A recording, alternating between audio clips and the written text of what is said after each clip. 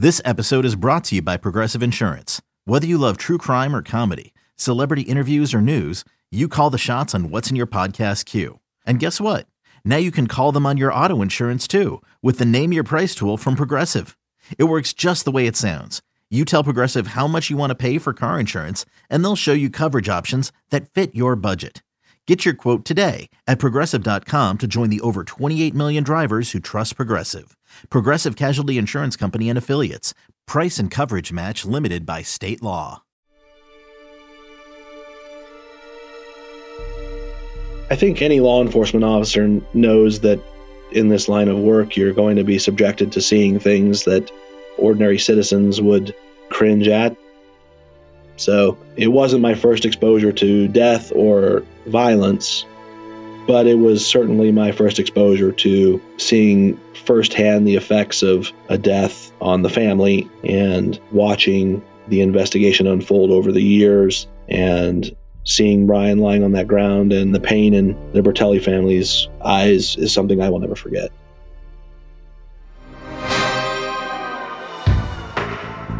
April 9th, 2003 is a cold, rainy afternoon in Fauquier County, Virginia. Around 1:30 p.m., Carlo Bertelli stops by his home to pick up his 20-year-old stepson, Brian. They work together at a roofing company, and even though Brian has the day off, Carlo needs his help on one of his projects. He's tried a couple of times to reach Brian on his cell phone, but there's been no answer. When Carlo pulls into the driveway, everything appears normal. But when he opens the door, a wave of thick black smoke billows out. The house is on fire, and Carlo is afraid Brian is trapped inside.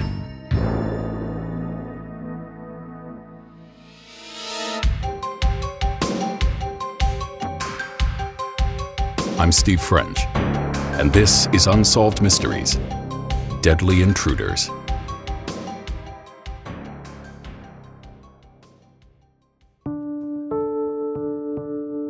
Carlo and Christine Bertelli live in a rural area 1 hour west of Washington, D.C. Their house is nestled in the woods, barely visible from the main road or surrounding neighbors. Christine's sister Jody is 26 and has lived with the Bertellis since graduating from high school. 20-year-old Brian has only lived with his mother and stepfather for a little more than 4 years. Christine remembers the day that Brian moved in with them as the best day of her life. He was a sweetheart. He was really good-tempered, and he was thoughtful, and he would hang around with us as much as he could. He'd be playing video games or watching a movie, and he's like, "Mom, sit down here and watch me play this game." Or he would, talk about the movie that he's watching. And he was just such a good kid. Christine was only 16 years old when she had Brian, and he spent much of his childhood being raised by his grandparents. But in the 10th grade, Brian decided to move in with his mother and Carlo in Virginia. Him and Carlo were great together. He loved Carlo very, very much. We actually used to joke that if something would happen between Carlo and I to where we would separate, that Brian would choose to live with Carlo instead of me. That's how well they got along. In the summers when he wasn't in school, we wrestled around, we played basketball together, we went fishing together. He loved to fish. I'd bought a little boat, and Brian was happy. He helped me fix the boat up and stuff. And it was our thing. If we had a weekend that I didn't have to work, me and Brian would do some bass fishing, and he couldn't wait to go out fishing. The morning of April 9th, 2003, begins like any other workday in the Bertelli home. Christine and Carlo wake up early and head for work before daybreak. I would usually leave to about 4:15 after, because I tried to be at work by 5. I told Brian he wouldn't have to go in today because I'm the one that sent out all the crews. So I knew he wouldn't be working that day. Of course, he said, well, that's good, because he could go back to bed. But I told him, I said, well, keep your phone on, because later if I have to chase some leaks, I'll maybe get you to go with me. Christine leaves the house first, followed by Carlo. By 5:30 a.m., only Brian and Christine's sister Jody are still at home. Jody remembers last seeing Brian as he was heading out the door before she left for work. I remember I was in the laundry room of the house and he walked by and I'm like, where are you going? And he said, oh, I'm going to go rent a video game. And I was like, okay, wear your seatbelt. After Brian left to go rent his video game, I just got ready for work and left. I want to say probably about 11:45. And I didn't see anything, didn't notice anything out of the ordinary. But, hindsight's 20/20, and I wish I could go back and just pay more attention to my surroundings. When Carlo gets to work, he's asked to take on a new project, a job that he could really use Brian's help with. So even though Brian has the day off, Carlo heads home around 1 p.m. to pick him up. I did try to call him several times. I wanted him to get on some work clothes and stuff like that. I was going to drive by and pick him up, but him not answering the phone, I just figured he was 20 years old. It was nothing for him to play some video games and lay back in bed all day until you got him up. When I got home, I tried to unlock the doors that we always go through, the garage and the back door, and I couldn't get them to open, and the key wouldn't go in, and I couldn't figure it out. And I went up the back steps to the upper deck that goes into our dining room area upstairs. That door opened. When I opened that door, that's when the smoke come rushing out, and I knew there was a problem. Of course, I thought something happened to our fireplace, and the first thing that come to my mind that Brian might have been laying in bed and the smoke had got him. I tried to go through the house to find him. At the time, it didn't dawn on me that there was some stuff laying where it shouldn't have been. Stuff had been ransacked. But when I got to Brian's room, he wasn't there. I went downstairs hollering for him and looking, and the smoke was thick. You couldn't see. And then when it got real hard to breathe, I tried to make my way to the back door, and that's when I sort of tripped over Brian. He was laying in the hall right in the foyer there as you come in the back door. When I found him, he had some clothes and stuff piled on him, but I didn't realize what was going on. All I knew is I found him, and I was trying to drag him outside to get some air. When I got him to the door outside, that's when I noticed that he had been shot in the head. On his way to the house, Carlo had spoken with Christine and mentioned that Brian was not answering his phone, and she was concerned. I called Brian's phone. I remember saying, Brian, give me a call back. You know how I worry. Carlo, Brian, they both knew that I worried when I couldn't get a hold of them. I think that comes from, I have a younger sister, Jessie, and she had got killed in a car accident when she was in high school. And ever since then, if I can't get a hold of somebody when I know that they should be home or by their phone, I would worry constantly. So I knew when Carlo, his phone went straight to voicemail, I knew something was wrong. Christine's sister Jody hears about the fire and rushes home as fast as she can. Carlo was in horrible shape. He was hyperventilating, and it was awful because Carlo is like my dad, because I've spent more than half my life with him and my sister, and honestly the strongest man I've ever known, and to see him reduced like that to just being destroyed at finding Brian like he did, and his hands still had blood on him and he couldn't breathe. That is something that will haunt me every day for the rest of my life. The terrible news finally reaches Brian's mom, Christine, when family friends come by her office to drive her home. They don't tell her that Brian is dead, but somehow she knows. As soon as I seen them, I just remember backing up until I hit a wall and just sliding down the wall and sitting on the floor and just crying and just saying, I can't go through this again. I can't go through this again. And so I knew when they come to drive me home that it was bad. So I remember getting close to the house and there's just cars, it looked like cars were parked in ditches. And I just remember the person that drove me home pulling into our driveway. Carlo came and opened up the door where I was sitting, and Carlo just putting his head on my lap and crying.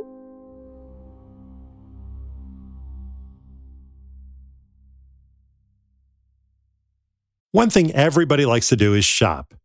Another thing everybody likes to do is save money. What if you were able to do both? Well, now you can with Rakuten.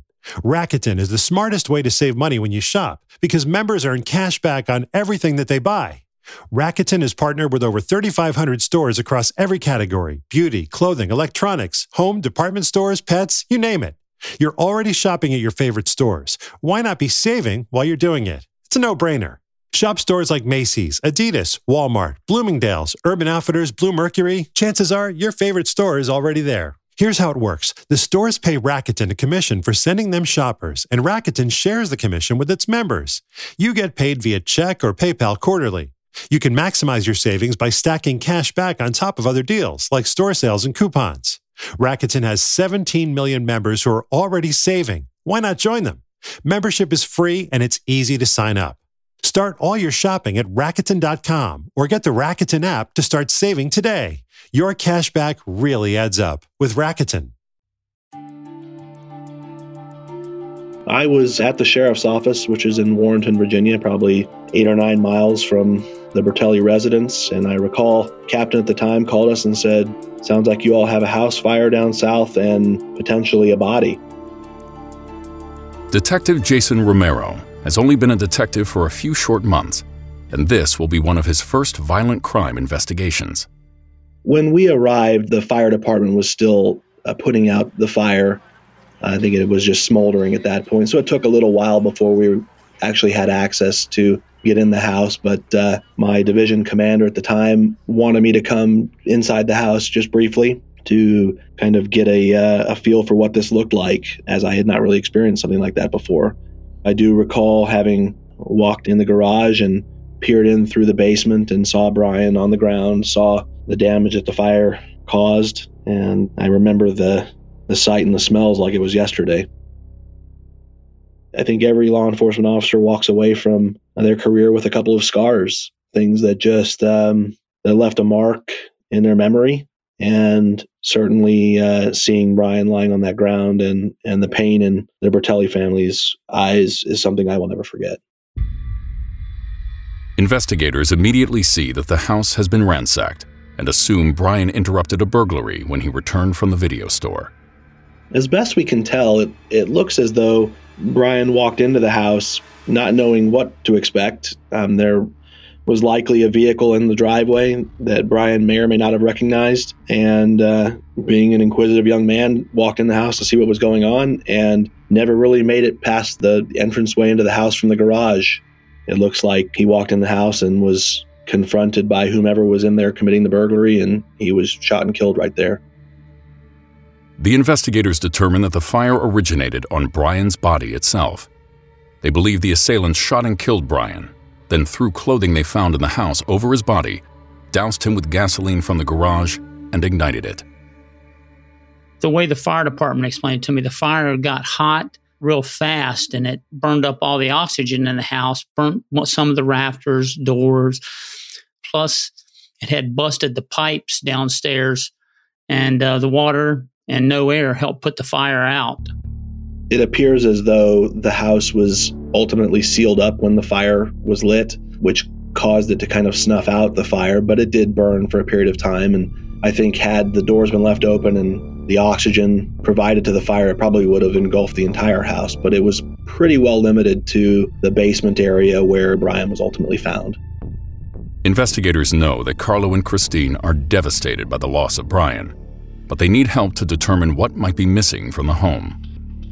When they walked me through the house, I noticed, like, in all the other rooms, the mattresses have been turned over, the drawers have been stripped. I mean, they ripped all the clothes out of the closets. There was just stuff everywhere. They showed me where, like a VCR, where they had unhooked it from the television, had it laying on the chair. And they asked me, like, where my guns were. And that's basically when we found out what was really taken that I could remember at the time. He took all my clothes, all my guns, ammunition that I had. That stuff had been ransacked. Carlo was a gun collector. Carlo was an avid hunter, and as such, he had dozens of guns. He kept them in a gun room, if you will, which was in the lower level of the residence. one would not think you would need to necessarily secure them from someone breaking in your house, but unfortunately, these were readily at the disposal of someone who was apparently looking throughout the house to steal something, and they found this cache of guns, and there were dozens of guns that were stolen. There were no signs of forced entry, and it kind of remains a mystery as how they got in the house. Keeping in mind, it was not unusual for people to leave their houses unlocked in this part of Fauquier County, as no one ever thought that things like this would happen. But we have always felt that just based on the volume of stuff that was taken from the house, that it was likely more than one person. There were so many guns taken and other things that were near the guns, like clothing, and video games were missing, hunting equipment like knives, handbags. It took some time to load that stuff up. I would think it would be difficult to carry this volume of stuff in a passenger car. It was more likely a pickup truck or an SUV of some sort that would have had to carry the people and all of the stolen items out of that house. We do know that the perpetrators used the gun that was brought to the residence to kill Brian. It was not one that they found from inside the residence. We were able to recover shell casings from within the residence. Any opportunity to collect DNA or latent fingerprints from the area around Brian or the guns was well destroyed by the fire. Investigators create a timeline for the burglary by retracing the steps of the Bertelli family that morning. They want to know what time the killers broke into the house and how long they were there. Based on the family's recollection, Chrissy, Brian's mother, left for work around 4 a.m, followed by Carlo leaving for work right around 5 o'clock. Brian's aunt said around 10:45 that Brian left the house to go to a Blockbuster Video in Warrenton, and that she subsequently left the house around 10:55 in the morning. We did see Brian on video surveillance at the Blockbuster, and we know he left Blockbuster around 11:01, heading presumably back home. We know that the fire appears to have stopped the clocks in the house around 11:30. So that's a pretty narrow window of opportunity. But, a half an hour is a long time to gather things and look through the house. Brian eventually came back to the house somewhere in that vicinity and ultimately met his demise. When detectives interview Jody, they learn that there were some mysterious calls made to the house that morning. The caller ID said that it was a 788 number, which was our area. One of them was about 20 to 10, and the other one was, I want to say, about 20 to 11, and I ended up answering them both, and they were hang-up calls. Looking through the phone records, police see 3 calls from the same number that morning. First at 6:58 a.m., next at 9:17 a.m., and again at 10:40 a.m. They all came from a payphone at a nearby general store. Our theory is that these phone calls were made to the residence and was essentially a form of casing the residence for the burglary. The payphone located at the Elk Run store, which is a 4-way intersection about 1.4 miles away from Brian's house, was something that all of the family members would pass on their way to work, and Brian on the way to Blockbuster. So we can only guess that whomever was making those hang-up phone calls was able to observe all these vehicles passing by where they were waiting until they knew that the house was empty. I was told to process the payphone for fingerprints. I did, and we did recover what appeared to be a thumbprint off of the handset of the phone. That fingerprint was submitted to a national database and remains in that national database. Should someone be arrested that was a contributor to that fingerprint, we would get a notification, but that hasn't happened yet. Carlo tries to imagine what Brian might have seen that morning when he returned home after renting the videos. Our driveway, when it comes down, it goes to the left of our house, and there's a circle there, but then the driveway part is sort of right by the garage behind the house. Coming down the driveway, Brian wouldn't have seen the vehicle, but as he come around the circle, he would have seen a vehicle there. He had to walk right beside the vehicle, whatever was there. And for the love of God, I can't figure out why he would walk into that house unless it was a white pickup truck that sort of looked like one of our crew trucks, and he might have thought I was in it and had came home. And that's one of my guesses. It could have been someone that he might have thought he knew, or he thought he recognized the vehicle. I don't think he would go in to confront somebody. I don't know. I really don't know.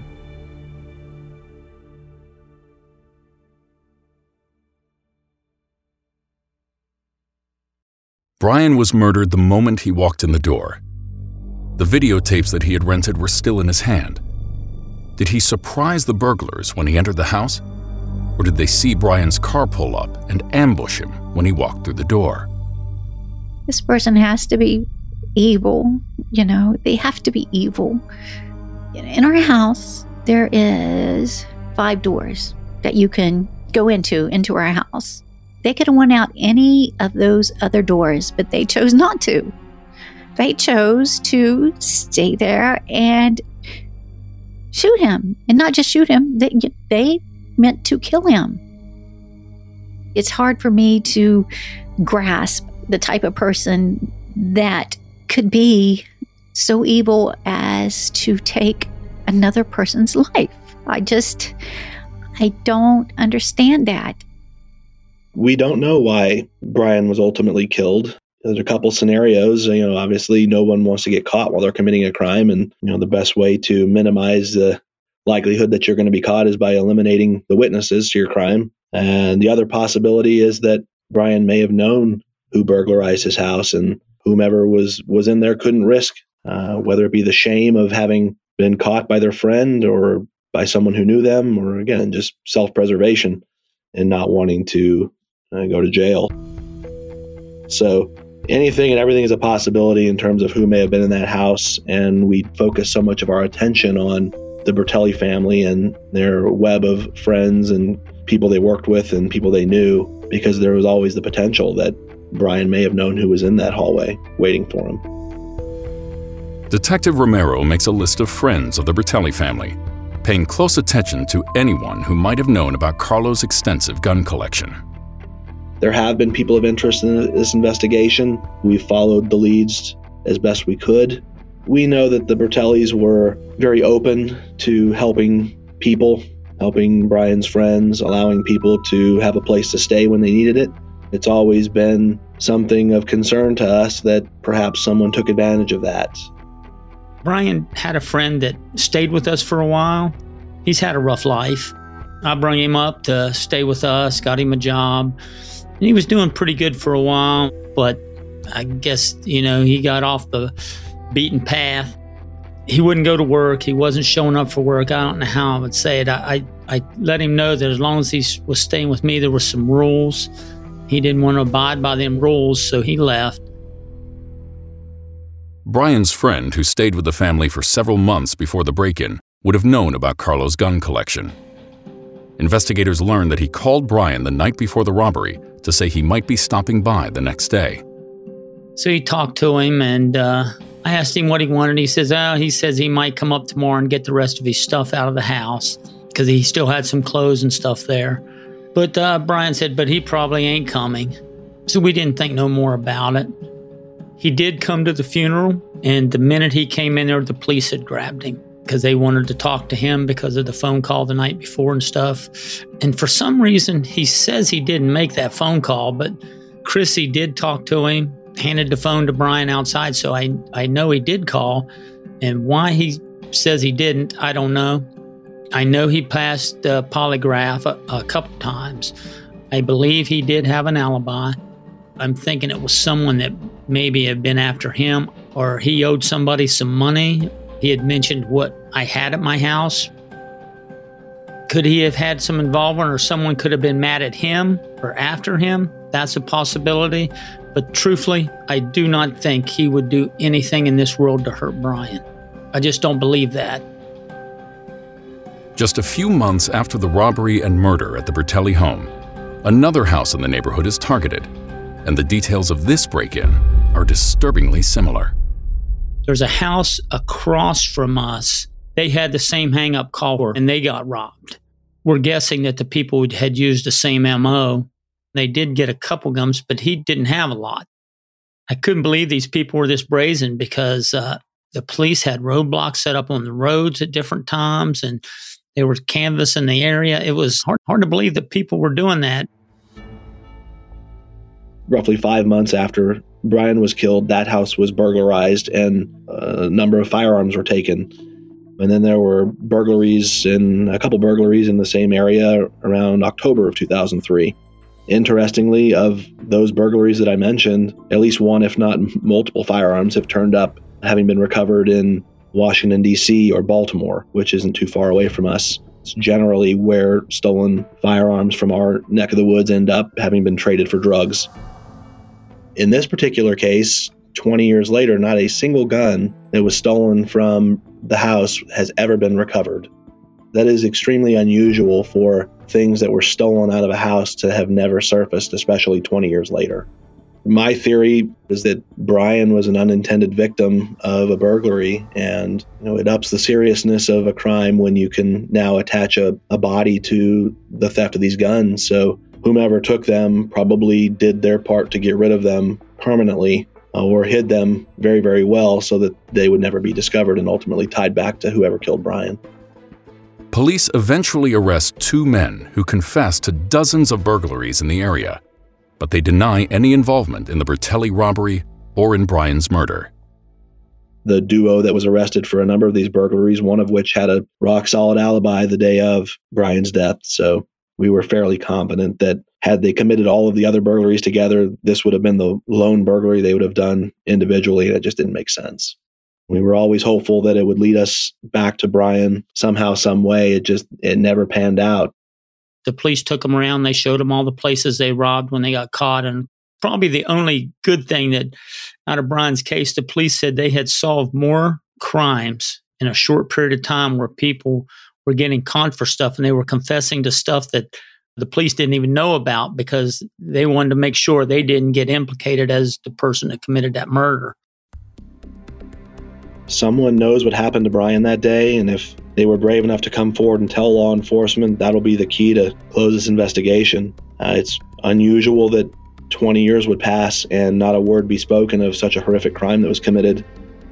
We make it a regular part of any arrest we make to ask the perpetrator if they are aware or have knowledge of any crimes of significance in Fauquier County, and Brian's murder is one of the most prevalent because it's kind of the one that has the most unanswered questions, and it's our feeling that at least one person knows who murdered Brian, and we're not going to rest until we know exactly why Brian died 18 years ago. Brian's senseless and tragic death has had a lasting impact on the Bertelli family. We've all dealt with anxiety and depression since this because it has a massive effect on your life. On the positive side, if there's any positive takeaway, we are constantly telling each other that we love each other. Because you never know when that last time is that you're going to get a chance to say that to somebody that you love in your family, My sister and I are so much closer, and, we used to squabble a lot, but we are so much closer now than we used to be. After Brian, I basically quit fishing. I didn't fish for years. I ended up giving mine and Brian's boat away. I miss him a lot. I really regret not having him around to do the things with my daughter and her grandkids and he would have probably had kids by now, I'm sure. I think he's up there, and I hope that he's looking down on us and understands we're trying to do our best. I would like to hit the lottery so I could raise the reward a lot, but yeah, I would hope he's looking down on us knowing we're doing the best we can and we still love him.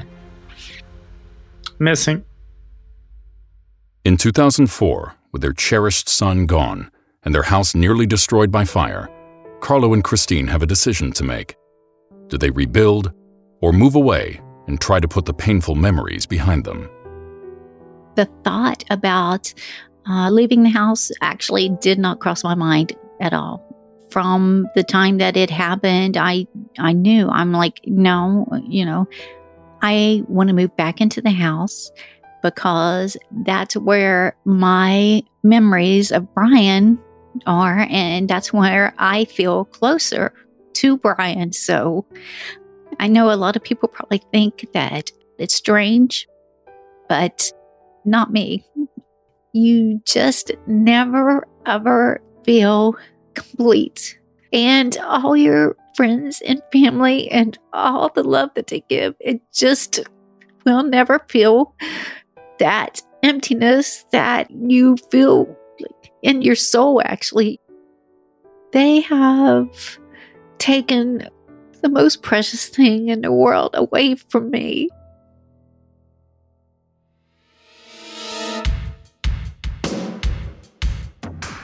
If you have any information about the murder of Brian Mace, please contact the Fauquier County Sheriff's Office at 540-422-8650 or submit a tip at unsolved.com. Next on Unsolved Mysteries. I could feel something in my gut, something was wrong, but I wasn't there at the time to see it.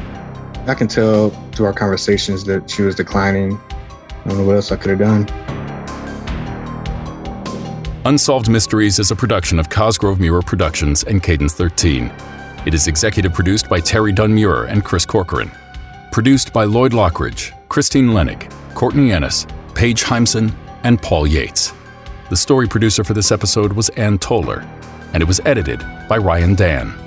From Cadence 13, editing, mixing, and mastering by Chris Basil, Andy Jaskowitz, and Bill Schultz. Production support by Sean Cherry and Ian Mont. Artwork and design is by Kurt Courtney. Publicity by Josephina Francis and Hilary Schuff. The original theme music was composed by Gary Malkin and Michael Boyd. Thanks for listening to episode 25 of Unsolved Mysteries.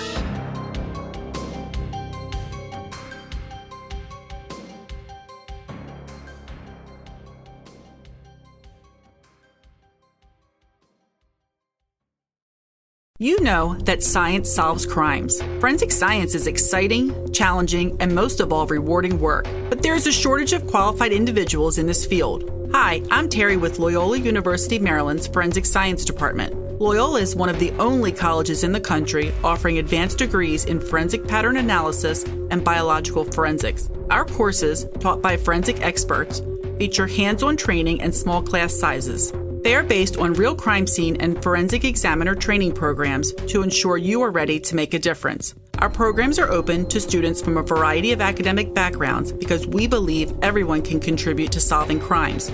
So what are you waiting for? Discover the excitement of forensic science at Loyola University, Maryland. Visit loyola.edu/forensic for more information. That's loyola.edu/forensic because you are ready to make a difference.